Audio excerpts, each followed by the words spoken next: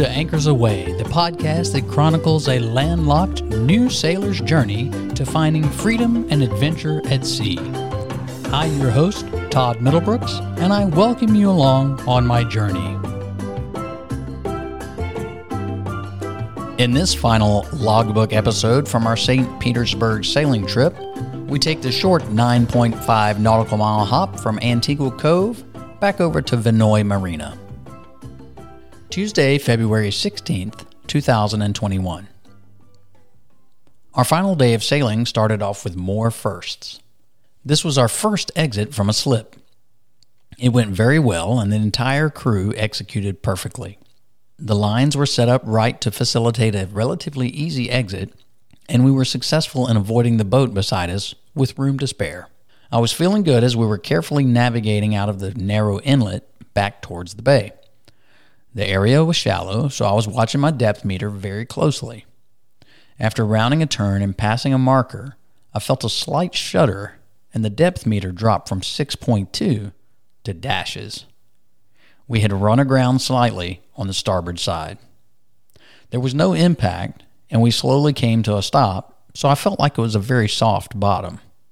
I immediately shifted both engines into neutral.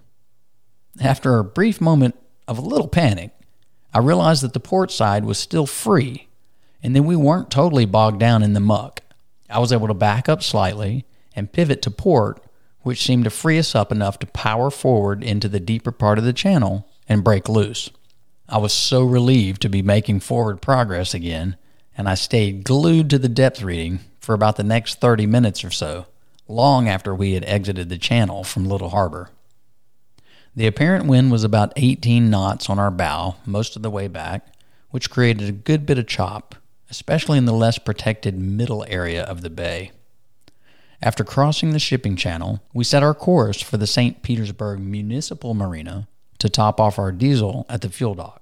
I made a couple of attempts to call the fuel dock with no answer, so I decided to pull in and see if there was availability. The diesel portion of the dock was available, so we spun around and eased up to the dock. The wind was blowing us onto the dock, which made for a pretty slow and easy approach, bow in. We started tying our lines, and the guy came out to assist us with the fuel. The diesel pump is in the middle of the fuel dock, and we had successfully docked at the front. So we had to back up along the side of the dock until we were close enough for the hose to reach our fill port.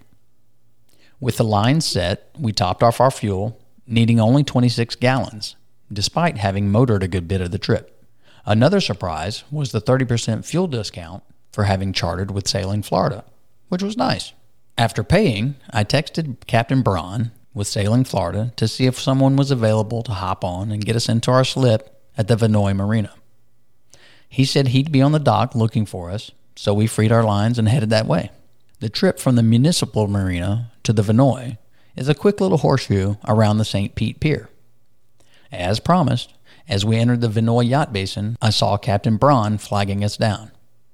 I eased up to the dock with the bow just close enough for him to hop on board. Then I headed back out into the yacht basin as Braun helped us set up our lines. We were headed into a different slip than the one we had left from.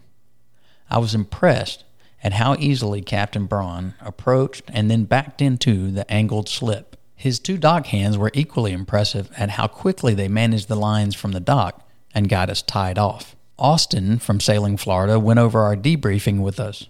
We discussed the issues we discovered while on board, which were minor: the too small diameter of the new halyard, a low voltage message that had popped up on the VHF, and the shade over the sink in the galley that was not working properly.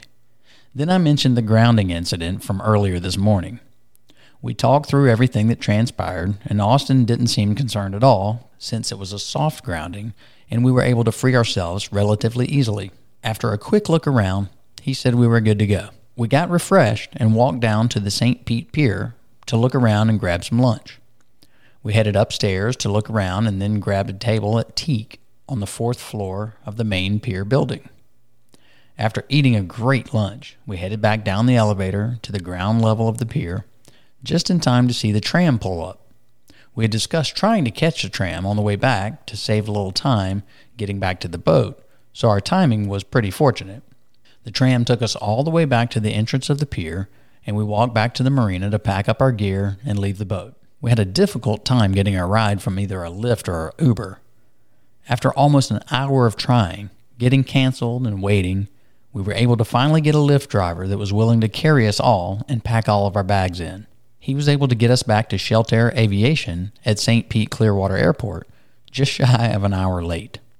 David, Jeff, and Joe, who had caught a ride from Daytona, were waiting for us and helped us grab our bags and load the plane. We blasted off right away and headed back to the frigid temperatures at home. All in all, this was an amazing sailing trip.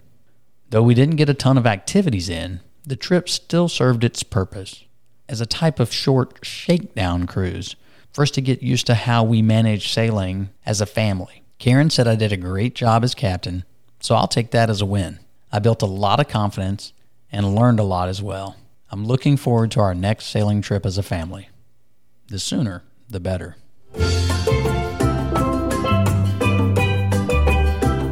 Thanks for tuning into the show. Be sure to subscribe and have future episodes automatically docked into your favorite podcast player. Until then, anchors away.